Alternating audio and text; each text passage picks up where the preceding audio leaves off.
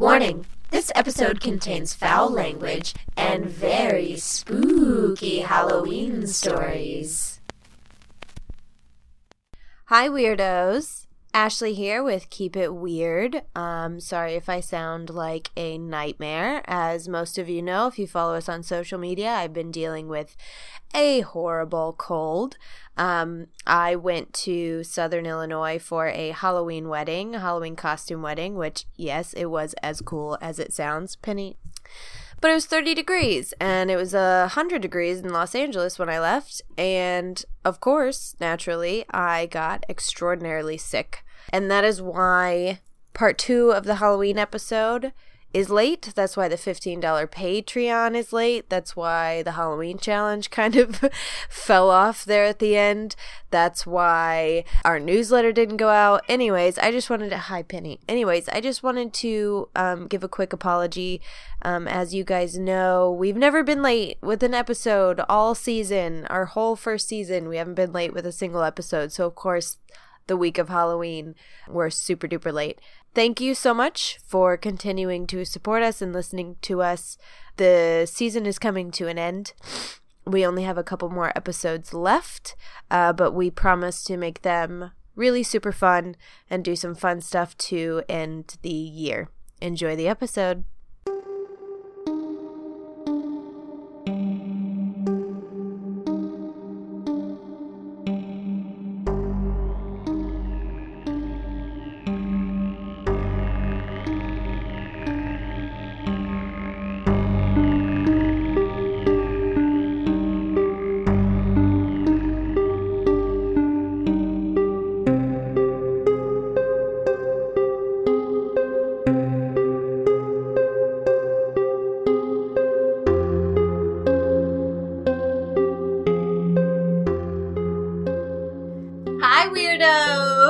You are listening to Keep It Weird, the podcast for all things strange, unusual, paranormal, supernatural, sticky, gross, scary, and everything in between. Each week we sit down with one of our friends and talk about something weird. Mm-hmm. And this week, just in case you haven't had enough Halloween, is Halloween Part 2. Hey! Halloween Part 2, infiltrating your November. Infiltrating your November. We're taking November head on with some more Halloween. Sorry, not sorry at all. At all. I'm Ashley, and this is my co-host, Lauren. Hey, weirdos. It's just us today. Again, technically, it's the same night we recorded Part 1. It is. Isn't that crazy? The magic of technology. But we're so excited to share some spooky Halloween stories with you. Last week, we went over what is Halloween? Where did it start? Where did all these traditions come from? What's our favorite Halloween memories? Our favorite Halloween songs? Our favorite Halloween movies? Etc., etc. And this week, we're bringing you the spooky stuff. Spooky. We didn't want to scare you too much. Yeah, I feel like it was very light last week for the most part. Light, very fun airy. Memories. Yeah. Fun memories. A lot of laughter. This week will get a little darker because, unfortunately, people like to use the holiday of Halloween to do some messed up shit. Messed up shit. Whoop, whoop. That was a good hard T at the end. Yes. Hello. Hi. Welcome to Keep It Weird. Halloween the podcast. Part 2. Halloween Part 2. We are pumped. Super pumped. So, some stories that I actually wanted to share last week, but we kind of ran out of time. I actually do have a very creepy Halloween urban legend that is true. Oh, what? Who? Where? Yes. Why? When? So, the urban legend that people were poisoning candy or sticking pins and razor blades inside candy is based on a fact. Ugh. But not quite what you think. In fact, virtually all of the unknown candy poisoning incidents involved parents who poisoned their own children's candy. Well, that's awful. Which is even more fucked up than a stranger poisoning I was candy. Say, so it's much worse. When you're kids, obviously your parents check all your candy. Any candy that's been opened or like handmade candy, like get out of town. Do not give me that. Gets taken away by your parents. Or if you're like my mom, she's like, this Kit Kat doesn't look too great. good. I'm gonna I gotta take it. Gotta taste My mom it. always inspected my candy when I was little, but it was more like, this looks a little weird. And then she'd run away with it. But it was a huge urban legend. It went everywhere that people would poison people's candy, kids' candy when they trick-or-treated. That actually really didn't happen. There was one dentist, I believe. I think he was a dentist who didn't poison the candy, but did put, like, X-Lax kind of in the candy. What a and fucked make kids up guy. have diarrhea. What is the point? There is the Candyman. Dun, dun, dun. The real life Candyman killer was actually an optician named Ronald Clark O'Brien. Ronald came home from... Hi, Gabby. Hi, Gabbers. Hello. Welcome. Hello, black cat. She knows we're talking about Halloween, and she's a black cat, so she's all fitting. In. She's in theme. So, optician, Ronald Clark O'Brien. Ronald came home from work and took his kids and their friends trick-or-treating. According to the kids, the children ran ahead of Ronald at one point, abandoning a house that was taking far too long to answer the door, and when he caught up with them, he was holding 5 giant pixie sticks. Of course, the kids tried to eat them right away, but he promised to distribute them evenly when they got home. They got back home late, so Ronald got the kids ready for bed. His son Timothy asked for a treat from his bag of candy, and he chose the enormous pixie stick. The sugar had stiffened in the tube, so Ronald rolled the candy between his hands to loosen the contents for Timothy. The child hurriedly poured the powder into his mouth, but it tasted awful, and he asked for Kool-Aid. So Ronald went into the kitchen to grab him Kool-Aid, but before he could get back, he immediately started vomiting and convulsing. When the ambulance arrived, they found Ronald holding Timothy as he foamed from the mouth. He was pronounced dead at the hospital less than an hour later. So Timothy died from a fatal dose of cyanide. Ugh. There was enough cyanide in the top 2 inches of the pixie stick to kill 2 adults. Jesus. Thankfully, the other 4 pixie sticks remained uneaten. Good. Ronald sobbed as he hypothesized that an unidentified monster must have handed out poisoned candy to trick-or-treaters, and this obviously started a panic. The police interrogated the entire neighborhood where the kids went trick-or-treating and still couldn't find the source of this poisoned candy. Almost everyone in the neighborhood threw out their kids' candy, wouldn't let them eat any of it. I would. They ruined Halloween. Ronald was beside himself after losing his son, especially since he was already having such a horrible year. He was $100,000 in debt. He was 8 months behind in car payments. He had had 20 jobs in the last 10 years and was struggling to keep his current job. Oh, and before I forget to mention, he also took out a $10,000 life insurance policy on his children earlier that year. Interesting. And then an additional 2 $20,000 life insurance policies on them less than a month before Timothy was poisoned by a quote-unquote stranger. And it seems weird that mere hours after Timothy's murder, he called to collect the policies he took out. Oh my God. So, what a piece of shit. He ended up going to jail. And good. Was not treated very nicely in jail by the inmates Other either. inmates. Yeah, good for them. For killing his own son. That's terrible. To collect the life insurance money. And ruining Halloween for a lot of so children. many other families and scaring the crap out of everybody in the town. Yeah. Just like panic for no reason. That's so sad and awful. I hate it. I hate it. I hate it. I know. That's the real life Candyman. So that one actually is based in fact. Actually, they do talk about it in more depth in the documentary Killer Legends. Killer Legends is an awesome documentary by the same guys that did Cropsey. Mm-hmm. And basically they go and they investigate 4 urban legends and they get to the bottom of the first incident that started the urban legend. So they did the Candyman with the trick-or-treating. Mm-hmm. They also do killer clowns. Yikes. They also do like the Lover's Lane, the hook. The madman with the hook. Oh my gosh, I heard that story so much as a child. I can't remember. Oh, and then they also do the babysitter getting a call from inside the house. Yes. The hook and the babysitter story that would be ruled my childhood. Those 2 documentaries would be really great to listen to or watch. Watch during Halloween. That's true. It kind of goes along with the Halloween movies that we watch. Those are the docs to watch during Halloween. Hey, I know it's past Halloween now, but I know. Hey, you can still do it. It's still early in November. You're fine. Oh, little cat fart right there. Just kidding. It wasn't. Well, I have a murder story, which, Ashley, I think you actually read this one, so I'm sorry you have to hear it again because it's so sad. But this is the murder of Martha Moxley. In 1975 in Greenwich, Connecticut, amongst beautiful mansions and perfectly kept lawns and just lots of rich Very families. affluent neighborhood. Yes. The body of Martha Moxley was found on a cold Halloween morning. The discovery completely shocked the town, mostly because of the town that it happened in. Mm-hmm. Martha had been beaten with a golf club so hard that the club had completely shattered, and then she'd been stabbed in the neck with one of the jagged pieces that came off of the club. That's insane. Insane. It is so hard to break that golf club. Then, her killer had dragged her about 80 feet and dropped her off in her own backyard, which just breaks my heart.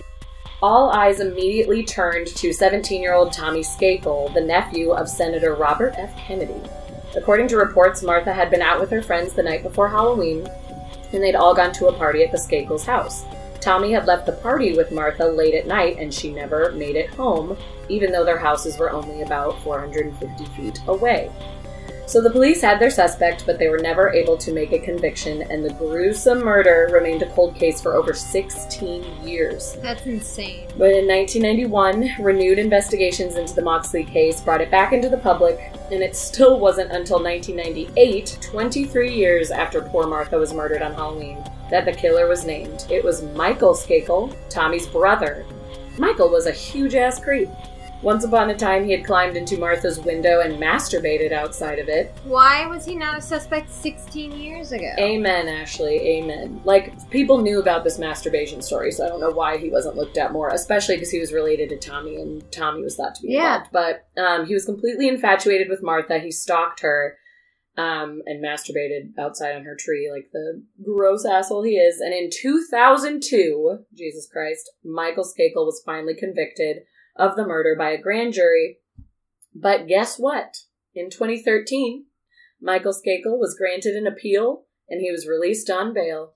However, I looked it up, 2016, back in jail. Oh, thank God. I was so mad when I read that line. They overturned the conviction. Good. The appeal. The appeal. Yeah. They convicted him again. Thank God. Yeah. Are you kidding me? Away. Of course that should be life. Can you imagine, getting away with murder for 16 years, and then going to jail for it, and then getting appealed, and then going back to jail for the same murder? What a roller coaster. All right, just fine. I'll just stay here. I feel like at that point in 2016, when you get arrested, that's when you're just like, all right, well, I'm staying. But so gross. And just poor Martha, having a fun time with her friends on Halloween. Yeah. Oh, can you imagine? So awful. Yeah. It was pretty gross and sad. What do you think, Gabby? Gabby, weigh in. Gabby, what do you think? She looked right at you like, should I say? Oh my gosh, I have to tell you. So the other night we were watching The Exorcist 3. Mm-hmm. We actually did a back-to-back. We did The Exorcist and The Exorcist 3, which I've never done before. And boy, oh boy, was it enjoyable. Oh, because in The Exorcist you get to see, what's the priest's name? Not Marin. We can't go down this road. Not Karis. Yeah, we can't do this. It'll be bad. But you get to see the priest and the cop meet Kinderman and the priest start their friendship. And then carries into 3, right? Yeah, and then in The Exorcist 3, it's 15 years later, and they are now, best friends. Right. And they've been friends since. Well, that would be fun to see them back to back. So it is nice to see them first start their friendship. You are the biggest promoter of that film. I love that movie so much. I know. I'm watching The Exorcist tomorrow night as my Halloween movie. Do you want to borrow The Exorcist 3? I know, I'm kind of like, should I turn it on after? Everyone else will go home, but I could sit and watch it. You could sit and watch it. I will tell you, it is a new experience watching it right after The Exorcist. Okay. Do you have, first of all, you're watching The Exorcist tomorrow night, do you have the version you've never seen, the newer version? The one that doesn't have my favorite part? Uh-huh. I think so. I just rented it off of Amazon. Okay. Make sure it's the right one. But how do I know? Would it say? Yeah, it would say. It should say. It would say this is remastered or... Okay. Yeah, I didn't even look. I was just Exorcist, $2.99, and I rented it. It probably is. Most of the versions you can find these days are the version you've never seen, which they still call it that, even though it's, Mm-hmm. Everyone's seen it now. Everyone has seen it. That's the one you should watch. If you watch The Exorcist, you should watch the remastered one where they add in all the scenes that they took out. Because it's yes! Yes! I actually want to talk about Half-Hanged Mary. Oh, yes. Do you know the story? I don't, and you mentioned this earlier, and I've been so excited. Well, have you read or seen The Crucible? Yes. Okay, read, so not seen. if you have, the students read a poem based on the true story of Mary Webster, who was accused of witchcraft in the 1680s. The poem is written by Margaret Atwood, who also wrote Handmaid's Tale. Mm-hmm. So, in Western Massachusetts in the 1600s, Mary Webster was not very well liked by her community. She was a crass and cranky. She spoke her mind. She wasn't married. She was poor, and she wasn't religious. So, you suck. Not a good look for a woman in 1600s Massachusetts. There are also many rumors that Mary Webster helped women in her community get rid of unwanted pregnancies, and also helped men with their sex drives. But, of course, people are awful, and when push comes to shove, the town ended up condemning her by accusing her of witchcraft, got her arrested, and sent her away to Boston, but she was acquitted and returned home. Now, did you watch Penny Dreadful? Only, like, the first couple episodes. Oh, okay, because there's a character, I believe, in season 2, who is based off of Mary Webster. Oh, okay, that's fun. And it's fucking wonderful. So it's not supposed to be her, but it's I don't believe they call her Mary Webster, but it is her. It is her. Yeah. Okay. Yeah. Cool. It's a witch in the town that mainly helps women with abortions, and she provides men with, different medications for, and they turn on her eventually. Okay. She was acquitted and returned home. 1 year later, the village elder became deathly ill, and the townspeople blamed Mary because they claimed they found odd things and witnessed strange activity in and around the man's bed while he was sick. So they thought it had to be witchcraft. And she was the town witch. So, a handful of young men broke into her house in the night and drug her outside in the snow, threw a rope around her neck, and hung her from a tree. When she finally stopped moving, they cut her down and they went home. But Mary did not die that night. She got up, dusted herself off, and went right back inside and went on with her life. She lived for almost 14 more years after the attempted murder. No way. She did not die, but that night, the town elder did. No way. Yes. What? I know. That's She's crazy. the best. She's awesome. The best. That's so they call her cool. Half-Hanged Mary. Right, because now she I was get hung. it. They thought she was dead. They cut her down. Then she laid there in the freezing cold all night, and then I'm all right. Oh my gosh! But then the town elder died. What a bad bitch! One of the coolest things about Half-Hanged Mary is that one of her descendants is believed to be Margaret Atwood, and The Handmaid's Tale, the book, is actually dedicated to Mary Webster. Oh my gosh! Who is like, I don't know if there's any proof. Margaret Atwood believes her to be an ancestor of hers. Okay. So, but no one knows if that's true for sure. I couldn't find anything. That'd be very cool. Because the thing is it doesn't seem like Margaret or Mary Webster had children.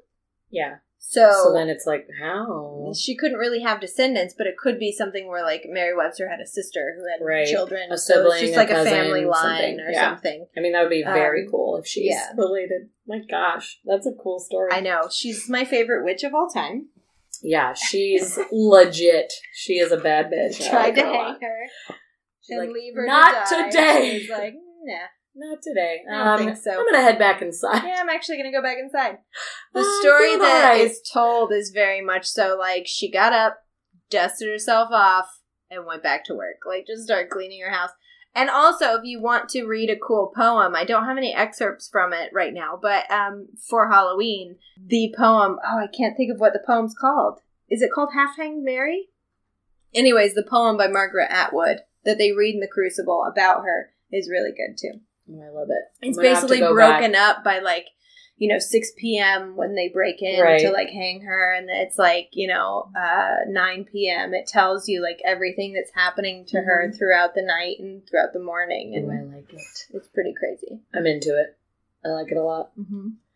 Want to hear some more murder? Yes! God, yes! Oh, God, yes. So, this is titled Peter Fabiano Murder. That's not a fun title, but just that's who we're talking about, is really what I should have said. The story called This is titled Peter Fabiano Murder. Okay. Peter and Betty Fabiano were getting ready for bed when they heard the doorbell ring on October 31st, 1957. It was just after 11 p.m., which was a little late for trick-or-treaters, but Peter reluctantly headed downstairs and grabbed the candy bowl. It was Halloween, after all. After all. What was one more kid? But when he opened the door, Peter got the shock of his life. On his doorstep stood a grown woman in blue jeans and a cheap mask pointing the bottom of a paper bag at his chest. I wonder what's in it. What could be in there? Upstairs, Betty Fabiano heard a loud pop, then the screech of tires as a car sped off outside. Racing downstairs, she found her husband on the floor in front of the open door, gasping for breath and blood pouring from a gaping wound in his chest. He was dead before they reached the hospital, which is very sad. Police were completely confused. Peter Fabiano worked as a hairdresser in the San Fernando Valley. Hey! He had no enemies, at least no one that would hate him so much they wanted to kill him. So it was just like completely puzzling everybody. But the deeper they looked into the crime, the more twisted it all became. What? The story gets crazy. 2 weeks after the killing, police nabbed Joan Rabel, a 40-year-old woman who'd once been employed at Peter's salon. For some reason, she was lying about being out the night of Peter's death. But not all liars are necessarily killers, so even though she was caught up in a lie... Even though she got caught up in a lie, the cops had to let her go because of lack of evidence. Then, a month later, an anonymous caller directed police to a rented locker in an area department store. Inside, they found a .38 revolver, which investigators matched to the bullet that was lodged under Peter's heart. The locker wasn't being rented by Joan, though. It belonged to a woman named Goldine Pizer, who worked at a local children's hospital and actually had zero connection to the Fabiano family. So, what? Now? The clues were there, but none of them made any sense. Until Pizer began to confess. She couldn't take it anymore. Turns out, Goldine Pizer and Joan Rabel were lovers. For months, Rabel had told her about a man named Peter Fabiano, who she would call evil and vile. Rabel would entertain Pizer with sickening stories of Fabiano and the way that he abused his wife, and before long, Pizer began to hate this man too, who she had never even met or come in contact with. She agreed to help Rabel kill him. With Rabel's money, Pizer bought a gun. Rabel drove to Pizer's house. No, sorry, I spelled so many things wrong, but I know what I was trying to say. Rabel and Pizer drove to the Fabiano's house, and Pizer had the gun shaking so hard that she had used both hands to steady the revolver, and then she finally put a bullet in Peter's chest when he opened the door to give her candy, which is even more sad that he was, offering candy. But why would Joan Rabel spend months putting this idea in Pizer's head of the hatred of this man enough to kill him? Simply put, investigators looked even deeper. Rabel had also been sleeping with Peter's wife, Betty. Another lesbian affair. What? And it seemed that she was trying to just get Peter out of the way. At their trials, Rabel pleaded not guilty and Pizer pleaded insanity. Both agreed to a plea deal for second-degree murder and life in prison. Jesus fucking Christ. Wait, okay. Was the wife in on it at all? And are we sure? She didn't get in trouble for it, but I'm sure she was. It seems like it. But it seems like it. Because, her story was just sort of I heard a pop and a car, and then he was dead. But, she didn't get in trouble for anything. It was just Joan and Pizer, so apparently she had enough good enough story. I guarantee she had something to do with it. She may not have been in on the planning, but I guarantee maybe she had an idea of who did it to him 100%. And didn't say anything about it. Yeah, I'm sure she just never said Joan's name, but I'm sure her and Joan had discussed it. I want to see pictures of these people. I know. We'll look them up after this, and maybe we'll post them. But yeah, just... The story twists and turns. That is a movie. Yeah. That's a movie that if I watched, I'd be like, this is so unbelievable, I can't watch it. Oh, no, it was real. A department store locker, this woman who doesn't know them, a lesbian affair. It just goes and goes and goes. And it'll be a movie and the cop will be Morgan Freeman. Yes. I see it now. The little, director. What do they do? Anyway. So, yeah, that story is absolutely insane. The fuck? I know.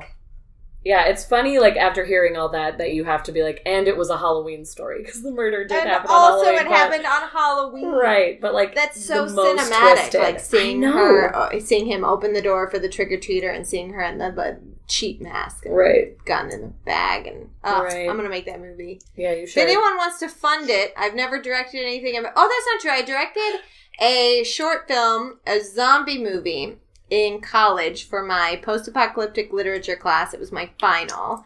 And the music was incredible. The movie was awful. It was like a found footage zombie movie about this group of kids in college, obviously, who end up getting stranded together and kind of like the shit that happens to them. And it's mostly they slowly starve to death. And it's actually pretty... Oh, God. Yeah, it's pretty sad. Yeah, that's like, there's, rough. like, happy moments where, like, they, you know, it's, like, the end of the world, and they're, you know, but they're dealing with it, you know. But you, like, slowly see them start to, like, lose people to zombie bites and zombie whatever, and, like, new people come in that, like, rock the boat, and then eventually everyone starves to death, and it's really sad. Well, shit, that is dark and so depressing. And it's really good, except I had no lighting equipment, no microphones, no nothing. I just made it on my mom's, like, handheld camera. And so it's not, like, top quality. Yeah. You can't see anything. You can barely hear Which is anything. a bummer, because the story sounds fascinating. So anyways, if anyone wants to fund my Peter Fabiano murder, which is what I'm calling the movie. I know. Peter Fabiano murder. You have to always say the Peter Fabiano it like that, murder? monotone. That's a Lifetime movie. Yeah, I was going to say, that is a Lifetime title. LMN. Let's do it. It took me a minute. Lifetime movie now. Yeah. So I have a story. This is... I am all mixed up because we've got 2 episodes here. All mixed up in the game. What? I mean, I liked it, but... Yeah. Okay, I think I'll go with this one. So this is actually a listener story sent in to us. It's not really Halloween, but it did happen this Friday the 13th. That counts. Which it's is in the October season Friday and the 13th. fucking scary. Yes. So, and I have 2 stories back to back. One is longer, one is very short, but it's sort of the same theme. So I'm going to read them together. So I'm going to read this message just as is, and I don't have a name for you, and you'll find out why.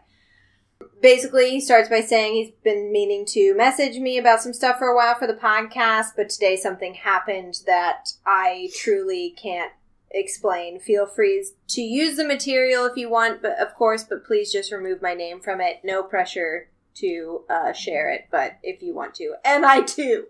So, today is Friday the 13th, which should have been a red flag right there, but I didn't think anything about it. Instead, myself and a few family members went to some stores so that I could hopefully find a new laptop. Staples was out of stock for what I wanted, and their delivery time was 7 business days if I ordered one. With that in mind, we ended up just going to Walmart, the second red flag, to see what they had in stock. Dear I love Lord, that. Because, I know. like, second red flag. I would never go to Walmart on Friday the 13th. Yeah. That sounds like a fucking nightmare. I don't want to go ever, but if I'm forced. So, we were in the electronics department for about 20 minutes looking at stuff. I decided to go ahead and just purchase a laptop there.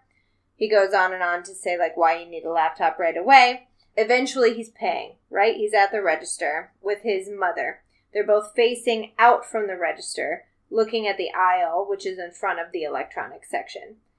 As I am paying, I spot a short man walking by who's only about 5 feet tall. He had long and ratty black hair and was stocky in his build. He was wearing all black and looking away from me. As he passed by, I watched him, and he looked over at me, making direct eye contact. But his eyes were completely white. He lacked pupils and irises entirely. My very initial reaction was that he was perhaps blind, but he looked directly at me. Also, he was walking quite confidently without the use of any assistance. I glanced down for the briefest of moments, looked back at him, and without any change in motion, no change in stance, no nonverbal differences, his head did not move positions. He suddenly had normal eyes and was watching me very intently as he passed by, even keeping eye contact with me until he passed out of sight. I've obviously heard of black-eyed children, and this kind of falls into a similar vein. I've never experienced anything like it. Admittedly, I have quite a high tolerance when it comes to seeing strange people or seeing odd things, but this was different. It was just so weird. Immediately, I leaned over and hit my mom on the shoulder and said, "That guy in black, I have to tell you about him." She replied, "Yeah, both of his eyes were all white. I couldn't even look at him." Later, she asked me if I thought he had just very light gray eyes, and I told her I was close enough to him that I only saw white, not a hint of anything else. As you know, I have experience in FX makeup as well. To my knowledge, there isn't a trick to switching out eye contacts without physically removing them, and his arms were to his side the entire time. My glance away from him lasted only a second as I looked down at my cart and back to him, which wouldn't nearly have been long enough for him to even raise his hands. What the fuck? What? Excuse me? What? If I saw that, I would lose my marbles. My marbles would be gone. I don't know if I'd be able to even speak or, like, no! Make any movement or use motor skills. I would lose all ability. Yeah, and especially to have it backed up by your mom. Yeah, to have your mom be like, yeah, did you see that? Because the thing is if I saw that, I would immediately be like, oh, I imagine that his eyes sure, were white. That's what I was thinking too. Like, he could have been seeing things, but the fact that his mom was like, oh yeah, did you see those nasty white eyeballs? Yeah. Woo! So I have another story that's in a similar vein, and then we could talk about both of them. So this one was sent in. Last year, I went trick-or-treating, and I rang on the doorbell of this one house. No one answered, but the light was on, so of course I rang it again. Through the door window, I saw an old lady peeking through. The creepy part was her nails looked like wolf's claws, and her big dog was growling. The lady literally barked at her dog, and it stopped.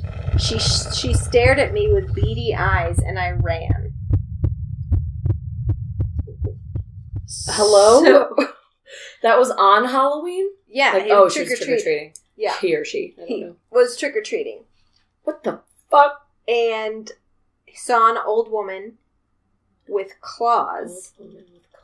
Her dog was barking. She barked at her dog. The dog stopped barking, and she looked back at him trick-or-treating. She was, like, looking through the window, and he said she had, like, really beady little eyes, and he just was like, fuck this, and ran away. Yeah, I was like, I would sprint away. What? So, what if the guy in the electronics department of Walmart was also a shapeshifter of some kind? Could have been. And was, like, coming out of a shapeshift. That's one thing about, that's one thing they say about shapeshifters and, like, lycans and werewolves is that their eyes have, their eyes are like, you know, like a cat and a wolf. When you shine a light on their eyes, they glow. Right. That's interesting. Mm-hmm. Oh my gosh, so do you think that woman was a werewolf? I don't know what that woman was. I mean, I don't want to know what that woman was. Like, to hear, like, an actual bark, too. Or not just, like, to hear, like, bark like, at that. Yeah. Like, oh, my God. That's terrifying. Yeah, I agree. I think they both could be shapeshifters. Like, what else? What is going on with their eyeballs? Mm-hmm. Ew, I hate it.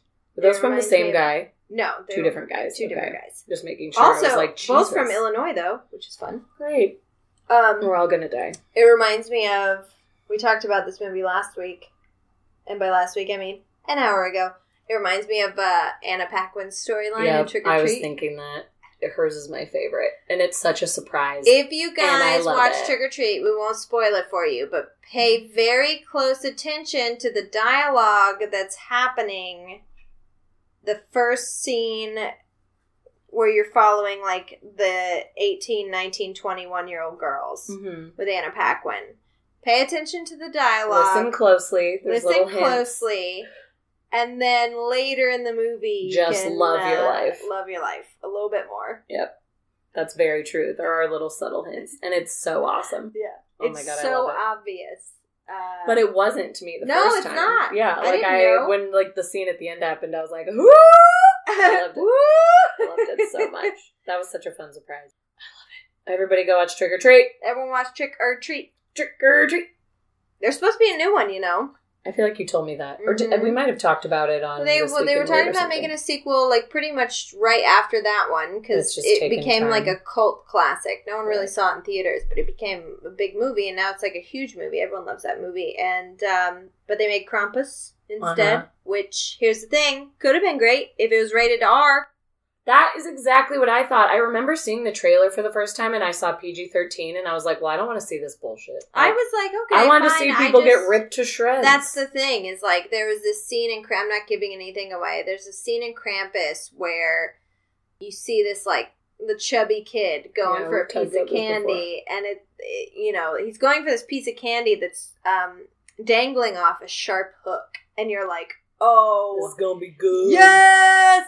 This fat kid's gonna get ripped in half! And it's so exciting. And then all that happens is, like, the chain with the crazy hook on it gets swung around him. And, like, he gets pulled by the chain. And it's like, you're like, a horror it's a movie. Hook. It should have gone into his stomach and it's a horror ripped movie. him I'm up sorry. to I his understand brain. that, like, PG-13 gets you a wider audience, but an R-rated movie gets you a longer lasting audience. And just, like, hearing the legends of Krampus, like, you know that it has the chance to be, like, gory and crazy. Oh my God, I thought it was going to be... And I really wanted some, like, cursing. There was a little bit of cursing, but it should have been R. I wanted it to be rated R. If it was rated R, that would be in every Christmas movie. That kid would have gotten on DVD, ripped in half. Yeah, well, yes. That's what I want. And I would watch it every year, but I doubt I'll watch it again, because it wasn't... I'm just going to keep watching Rare Exports, the best Christmas movie ever made. What's that? It's terrifying. It's a... Finnish? Is it Finnish? Or Icelandic? Swedish? It's a foreign film. Okay. Called Rare Exports. And it's about the real legend of Santa Claus. Okay. So it's a horror movie. It's a horror movie. It takes place around Christmas. Yes. Okay. And it's wonderful. Okay, great. I like horror Christmas movies. I think that's fun. Yeah. Like putting a disgusting twist on such a happy holiday. Yeah, it's wonderful. You should watch it. Nice. It's Rare Exports. Rare Exports, yes. It's hard to find, but if you find I'll hunt it down. Some more murder. Oh gosh, yes. I have 2 more stories. They're pretty short compared to the other ones that I read, but still some Halloween hell. Okay, so this is the Lisk family, I believe is how you pronounce it. Devin Griffin woke up like he would on any other Sunday, woke up nice and early to go to church on October 31st, 2010. He was staying the weekend at his father's house, and before church, he stopped by his mother's to grab a shirt to change into. It was about 9:30 a.m. The only person he saw around was his stepbrother, BJ Lisk. BJ greeted Devin cheerfully and asked how long he'd be gone. A question that struck Devin as odd since he and BJ didn't get along and never really talked, but he shrugged it off and went to church anyway. After church, Devin came back home and played video games for a while. BJ seemed to have disappeared, and the house was uncharacteristically quiet. Figuring he ought to go wake everyone up because it was 1:30 p.m. at this point, Devin went into the master bedroom and saw that his mother was still in bed with her husband, William Lisk. The blanket was over their heads as if they were trying to shut out the afternoon light. So Devin started talking, hoping to rouse his mother, and when he got no response, he finally walked over and pulled the cover down. And the bodies were those of his murdered mother and her husband, William Lisk. Police were over to the house immediately after Devin finished his panic attack and called them. And as they started to investigate and uncover everything, the story came to be that sometime early that morning, William Lisk Jr., whom the family calls BJ, the stepbrother, had shot his father in the head 5 times. And then he turned the gun on his stepmother, which was Devin's mom, and shot her, and then beat his stepbrother, this is a different brother, to death with a claw hammer. Which I don't know what a claw hammer is, but it sounds terrible. I'm pretty sure it's just the other side of the hammer, right? So okay. There's like the hammer, claw part? The claw part. Ew, yeah. That's awful. So yeah, before beating so the mother and father died, and then he beat his stepbrother with a claw hammer. And the mother and stepbrother to BJ were Devin's mother and actual brother. So that was like his direct bloodline. And then the dad was his stepdad, but BJ, the killer's dad, if that all makes sense. So like Devin and BJ didn't have any relation, but were living together. BJ's a crazy. BJ was later picked up that day, thank God, at the family cabin and taken into custody. He was found guilty of 3 murders and sentenced to life in prison. Wasn't too much of a debate over that one, but yeah, what the fuck? What was his reasoning? They don't know.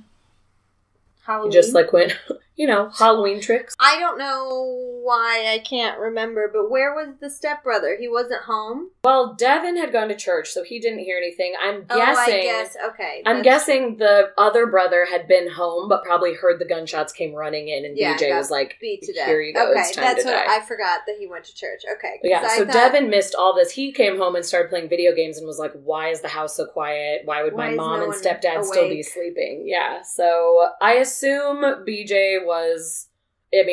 Devin said, I don't get along with BJ and we never talk. So it seems like he was kind of an outsider, probably didn't love the marriage of these two people, didn't like the step family. So I assume that combined with some mental illness resulted in that murder. Resulted in family murder. Yep, on Halloween. Yikes. I know. Pretty awful.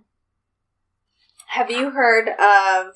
So this is another urban legend that ended up, it actually did happen. The Halloween decorations that are actual people? Nope. What? How? Why? Where? It's happened a couple times. So the biggest one was in 2005. A 42-year-old woman in Delaware committed suicide by hanging herself from a tree across the street from a residential area. People thought she was decor. Yeah, though the body was easily visible to passersby and passing vehicles, no one called the police for hours because they assumed the woman swaying in the wind was a Halloween decoration. That is so sad. It also happened, I don't remember the years or the places on this, but it also happened to a man had a heart attack and fell and died on his porch and was left there for days. Even the mailman, I don't know if he was in some sort of something that looked like a costume. I don't know. But even the mailman had come and put mail in the slot and stepped around the body thinking it was a Halloween decoration. No. And it was a person.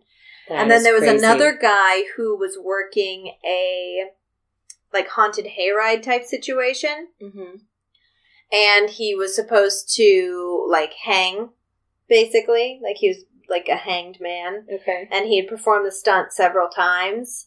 And this one time it messed up and he accidentally hung himself and this hayride went up and he was supposed to give a monologue or something, come back from the dead and give this monologue, and he wasn't. And the operator of the hayride knew immediately oh no, gone. Something's wrong, and ran out and tried to resuscitate him and called the police. So all these people on this hayride actually saw a kid dead. Hanging. How traumatizing if you're on that hayride. You're watching them try to revive him and going through all of that. Oh my God. I can't even imagine. I can't. I would not be okay for a very long time. No. I can't handle it. Holy buckets. Oh, guys, it's taking a dark Halloween path this week. My goodness. I have one more final murder Halloween story. This is Taylor Van Diest story. On October 31st, 2011, quite it's in weird theme. That these all take place on the same day. It's really interesting. October 31st, 2011, a pretty young zombie left her house in Armstrong, British Columbia, looking forward to a night of fun. This zombie was Taylor Van Diest, an 18-year-old student, and she was planning to meet up with her friends to go trick-or-treating, which, that was an interesting start to the story because you're 18, but maybe it was adult trick-or-treating. I don't know. Anyway, she never made it to meet up with her friends, but before she went missing, she sent a text message saying that she thought someone was following her. Oh, God. And that is the last anyone ever heard from her, unfortunately. Hours later, Taylor was found beside a railroad track. Her head was bleeding and there were bruises around her neck. She died later in the hospital. The brutal murder shook the small-town community, and police were quick to nab a man named Matthew Forrester, who confessed in tears after a 2-hour interrogation. The exact details of the attack are a little hazy, and even after the trial, the details are not concrete, but Forrester did claim he only wanted to have sex with the girl. He said he'd followed her to a lonely part of town and then attacked her so that he could subdue her and have sex with her, which is awful. Jesus, was that on your door? I don't know. I'm gonna ignore it. Yes, please. I'm scared though. I don't like it when there's a knock on my door and it's dark outside and we're talking about a murder. I know, as we're literally talking about murder. Go on. So Forrester grabbed the girl. She resisted, of course, so he grabbed her by the neck and pushed her to the ground. At that point, Forrester either bludgeoned her with a flashlight or bashed her head with a metal pipe. He then left her in the dirt and fled to Ontario, where police finally did track him down. Forrester was convicted of first-degree murder and received a life sentence, which I must say the good news of all of these stories is that everyone received life sentences from all of these stories. That is like the one silver lining, that at least there was justice. But Jesus Christ. Which again, like, these stories are so sad because Halloween is supposed to be this fun thing. And in each of the stories, it's like, oh, trick-or-treating, or they thought a kid was at the door and they were handing out candy, or this girl was dressed as a zombie and couldn't wait to meet her friends. And then this creepy guy who wanted to have sex with her thought he could have his way. And and rape her and beat her to death. Yeah. God. And now Halloween's ruined for every one of her friends and family. I know. Oh my gosh, and being the friend that got that text, too. Yes. That, like, Taylor thinks someone's following her, and then you don't hear from her ever again. Like, oh my God. It's really sad because she was alive when she was found by the railroad, but then, I mean, she died shortly after, so I don't think she really stood a chance, but it is sad that she was found barely alive. Yeah.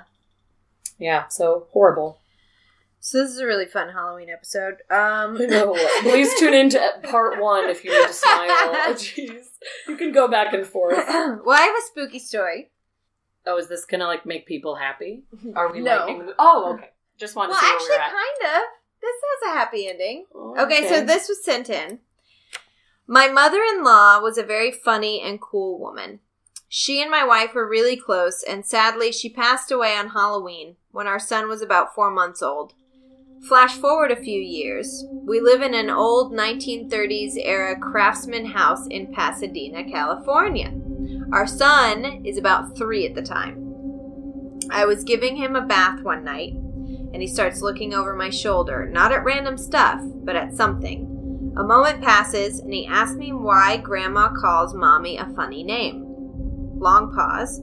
I asked him what he meant, thinking he was talking about my mom. He then says, why does Grandma call Mommy? And then he doesn't say. He says, my mother-in-law's nickname for my wife. I was really set back by this. My wife and I never used that nickname. It was just what her mom called her since she was a baby. I asked him where he heard that, and his reply was, the farmer told me. I asked him who the farmer was, and he replied, his friend. I tell my wife the story later, and she's of course reduced to tears over the whole nickname thing. We both know there's no way for him to know this, and we just kind of marvel at it. Flash forward to the next weekend, and my son is playing in his room. My wife is at work, retail, and I'm at home. I work Monday through Friday. I hear him start talking like he's having a conversation. He's saying things like, yes, no, I don't know that. Then some laughing. I go into his room and I ask him what he's doing, and he says he's playing. I ask with who? He says, the farmer. Yikes. At this point, I'm already thinking about the fucking Exorcist and Captain Howdy. It's a little unsettling. I ask him where the farmer is. He says he left when I came in. What the fuck? So my wife gets home, and I tell her this, and now she's just as weirded out as I am. We have no idea what to do. And figure if it happens again, we'll have to do something. A few days later, in the middle of the night, we both overhear our son saying the following. Grandma says you and I can't be friends anymore. My wife and I go in to check on him, both of us a little freaked out, and he's just sitting up in bed. I ask if he's okay, and he says, yeah, Grandma says I can't play with the farmer anymore. He never once mentioned the farmer again, not ever. He's 13 now and doesn't remember any of it. Oh, what? My God. Ew. I can't. Who is the fucking farmer? Who's the farmer? And what does Granny know something about Granny the farmer? probably knows She's something about it? the farmer. Oh my gosh, I hated it. You said it had a happy ending. It does. Grandma ran that bastard out of there. I guess Grandma you're right. was like, Grandma saved don't the talk day. to my grandson. You're right. When you're right, you're right. When you're right, you're right. But so it I didn't still really happen on really Halloween, but she hated it. passed away on Halloween. which makes so that it made it a Halloween story for sure. Good connection. Don't enjoy that. Don't like it one bit. Can that you imagine is why I'm terrified to have kids. Walk in on my kid going, yes, no, I don't know. I'm gonna be like, who this? Who are you talking to? Who this? Who that on your bed? Like, I think we're gonna have to move immediately. Because you see scenes like that in horror movies all the time where little kids are like, no. The poltergeist? I can't play with you. I know, God. Perfect example. But then, like, so many movies have copied that. Yeah. And it's just like, I get chills even seeing it in the movies. And if my own freaking child was doing that in the room, like, we'd have to go to a hotel for the night. Then we'd start looking for a house immediately. It would have to be like an escape, maybe to a new town. Maybe a new country. Maybe a new country. We'll go speaking of kids. What? Your sister. Oh, yeah. So my sister, I was going to say last week, but I guess since this is a two-parter, 2 weeks ago, I shared a story about my sister. Which one was that? Oh, she thought she heard her husband, Alex, say her name when she was in the shower and he wasn't home from work yet. Right. And earlier that day, one of her candles had turned on its own. So she shared that story, like, literally just recently, and then texts me again tonight and says, so Alex and I, her husband, were both in the kitchen cutting Tag's nails. Tag is their cute little kitty. And both of them, and this is what makes the story weird, because Julia has paranormal experiences a lot, but Alex, her husband, never does. Like, ever. He's had weird dreams about his dad, which I think I've shared on here before. Yeah. Like, he'll have a dream and then, like, the guitar will be moved or, like, stuff they think is attached to his dad. But nothing really. They both hear, clear as day, a woman's voice say, Josie, which is the name of their new baby girl, who is only 3 months old and sleeping upstairs. They run up to check on her because they both look at each other and it's that immediate, like, you Who heard. is in the house? Yeah, like, they looked at each other immediately and were like, you heard that, right? And so they run upstairs. She's fast asleep. No one's in the room. Like, she wasn't bothered. She's sleeping. Everything was fine. They have no idea what it was. But they both heard it. Like, looked at each other immediately and were like, you heard that, right? When she heard someone say her name in the candle, had Josie been born? Yep. This was just like 2 weeks ago. Yeah. So we were saying earlier that I think, like, babies being born can bring paranormal into the world, and my sister already is sensitive to it, as I've shared. So I think Josie's bringing in some spirits. It can increase activity for sure, because of the energy of a newborn baby, and also, like we talked about a couple episodes ago in our last, I think it was Ask a Weirdo, we talked about the reason maybe people who are sensitive to the paranormal see the same spirit in multiple places. It's because they're drawn to someone who's sensitive to them. They're drawn to a latching on person who can actually see and communicate with them. And children are more sensitive to that stuff. So Josie's bringing it on in. Yeah. So to have a small child who is more sensitive, maybe can see whoever it is. Maybe it is Alex's dad. I know, who's now there because there's, his granddaughter's there. Right. So and he is there because he's like, I wanted to see my grandbaby, and I'm already kind of latched onto this house because my son lives there, and so I feel like he has just been hanging out, which Julia will even agree with that. Every time she tells me a story, I'm like, do you still think it's Alex's dad? And every time she's like, I really do. Can't explain why. It just really feels like it's Alex's dad. Especially because Alex had, like, the dream about his dad, and they woke up to the guitar that Alex's dad gifted him being, like, on the floor, and there was no way it would have fallen on its own. So it's like, I do, in that case, think it's Alex's dad, which is sort of a fun attachment, because they love Alex's dad, and he's hanging out, but they heard a woman's voice tonight saying Josie. That's the first time I think it's been female, so that is a twist. Who dat? Who dat? Who dat is? Who dat? So yeah, we don't know who this female is, and I think that's why my sister's freaked out. Because normally she'll share the story and we'll kind of, like, have, like, a joke along with it. Like, this happened, I can't believe it. But in this text message, she was like, oh my god, what on earth? And I can't believe Alex heard it too. So she's, like, kind of having a panic attack right now. Which, Julia, you're not going to hear this for, like, 3 more weeks. And we may have found out more stuff by then. But I'm so sorry you're going through this experience. You're going through this. That's terrifying. So I don't have anything else really. I did want to bring up to you, just while we're on the subject of Halloween. Did you know about my college town, about Carbondale canceling Halloween? No. What year? I mean, forever. It's been canceled. They have not. Actually, yes, I did know that because my cousin went there, which we've talked about before, and I feel like I told him I wanted to come visit him, and he was like, well, we don't have Halloween. Yeah. I was like, who? So Southern Illinois University Carbondale, SIUC, canceled Halloween in, I believe it was 2000. They canceled it. Bars are not allowed to be open on Halloween night. Some restaurants, I think some restaurants do, but most restaurants aren't allowed to serve alcohol on Halloween night. And there's a reason. It was outlawed in my college town for almost 20 years. So in 1996, mobs of several hundred SIU students on Halloween broke store windows and threw rocks, bricks, and bottles at police in a repeat of a traditional pre-Halloween revelry. So this was not the first time it happened, but this was like the time that put an end to Halloween. Mm-hmm. Partygoers tore down street signs and destroyed barricades before the police dispersed the crowd with pepper spray. At least 27 people were arrested. 4 police officers were injured. The windows of about 8 businesses were broken, but there were no reports of looting.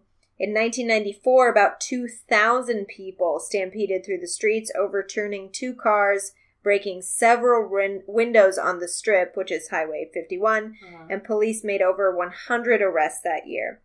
Then, in 2000, another group of about 500 people marching, ripping up street signs, knocking over wooden barricades. They also tore down a railroad crossing gate.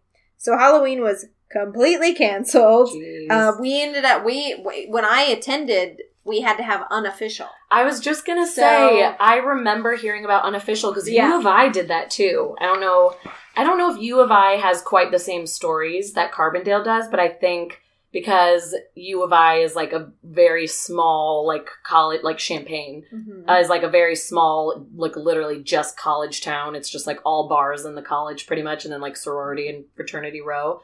Like I think just like police were scouring the streets and they like really cracked down on Halloween weekend. So all the college students would celebrate the weekend before and they'd call it unofficial. And it became such a term of like, you go into unofficial. Yeah, unofficial. Like, you dressing up for unofficial. Yeah. And it was like, what? Because we still had Halloween in Carbondale. It's just you had to do it at like a house party or whatever. But they were, police were, if you had a party, you better be staying at that house. Right. Like, police were crazy around Halloween. Sure. They lifted the ban in 2015, so they've gone 2 years without major incident. Or I guess, 2. So 2015, 2016, this will be the 3rd year that the ban has been lifted, and they actually have bars open on Halloween. But basically, it's a party town, first of all. People 100%. Drink very heavily, and Halloween is, especially there, it's not too cold, but it's so cool out. So basically, it's like there were just block parties that would get out of control. So out of hand. But Carbondale, this tiny little city in southern Illinois, is like a huge place for riots. In the 70s, during the Vietnam War, right after the Kent State shootings, over 400 arrests were made. Over $100,000 of property damage was done on the streets. Jeez. And 400 arrests, and the National Guard had to come in and restore order in Carbondale, Illinois. No idea. It was kind of crazy because there's one building, it's called Feiner. I think it's still there. It was still there when I went to college, but it was built in the 70s, and they built it riot-proof. So it was very confusing because this building is super long, right? Super long, 2 stories.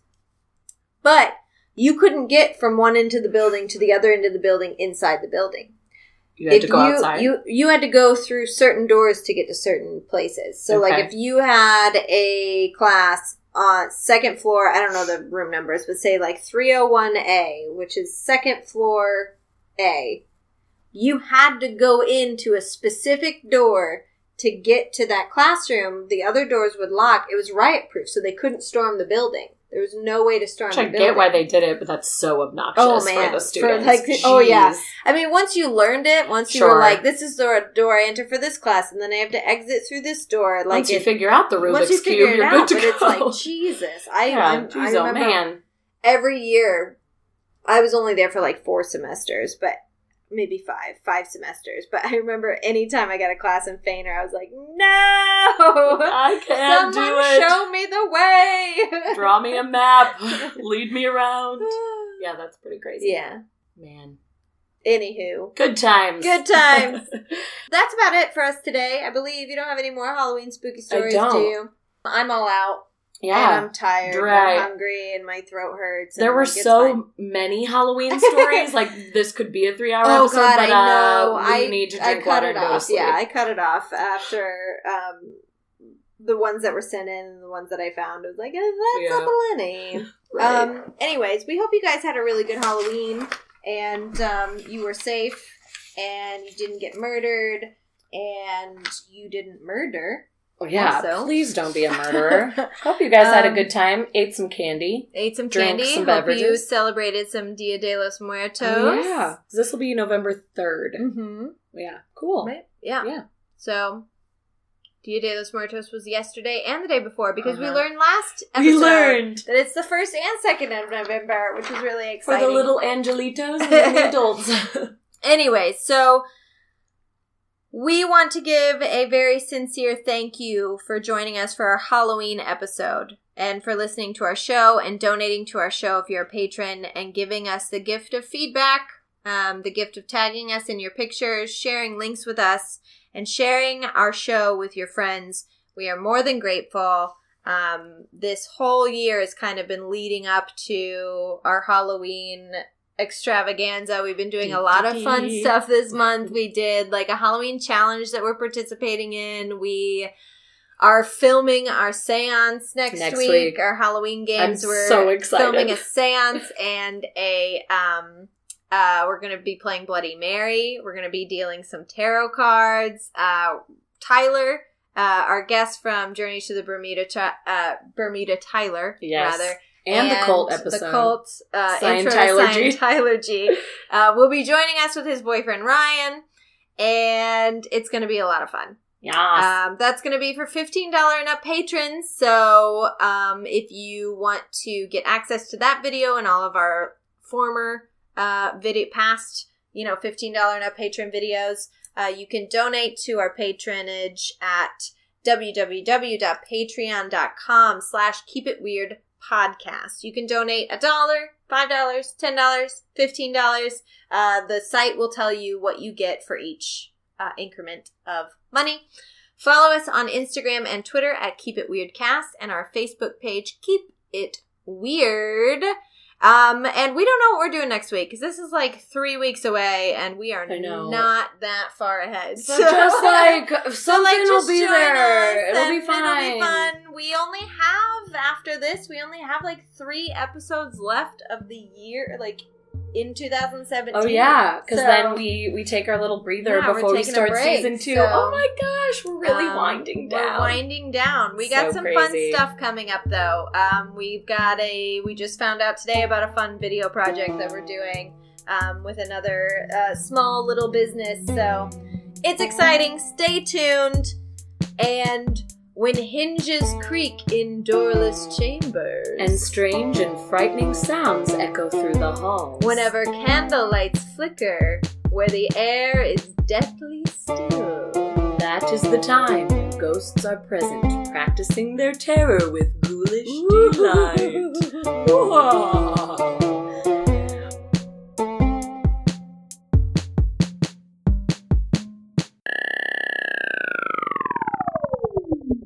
When the crypt doors creak and the tombstones creak. Happy Haunted Mansion, Halloween, and Hito Top. I didn't know the words, so I was messing up. Grim grinning ghosts come out to socialize. I love when those heads are. Yes, I love when the hand is. It's such a good effect. It's like lifting up the coffin, or when you go past the window and you can see the candelabra floating around, and sometimes the little dog Zero's in there. Yes, is that his name? Yes. Zero. Yes. It didn't sound right. Anyway, Haunted Mansion and keep it weird.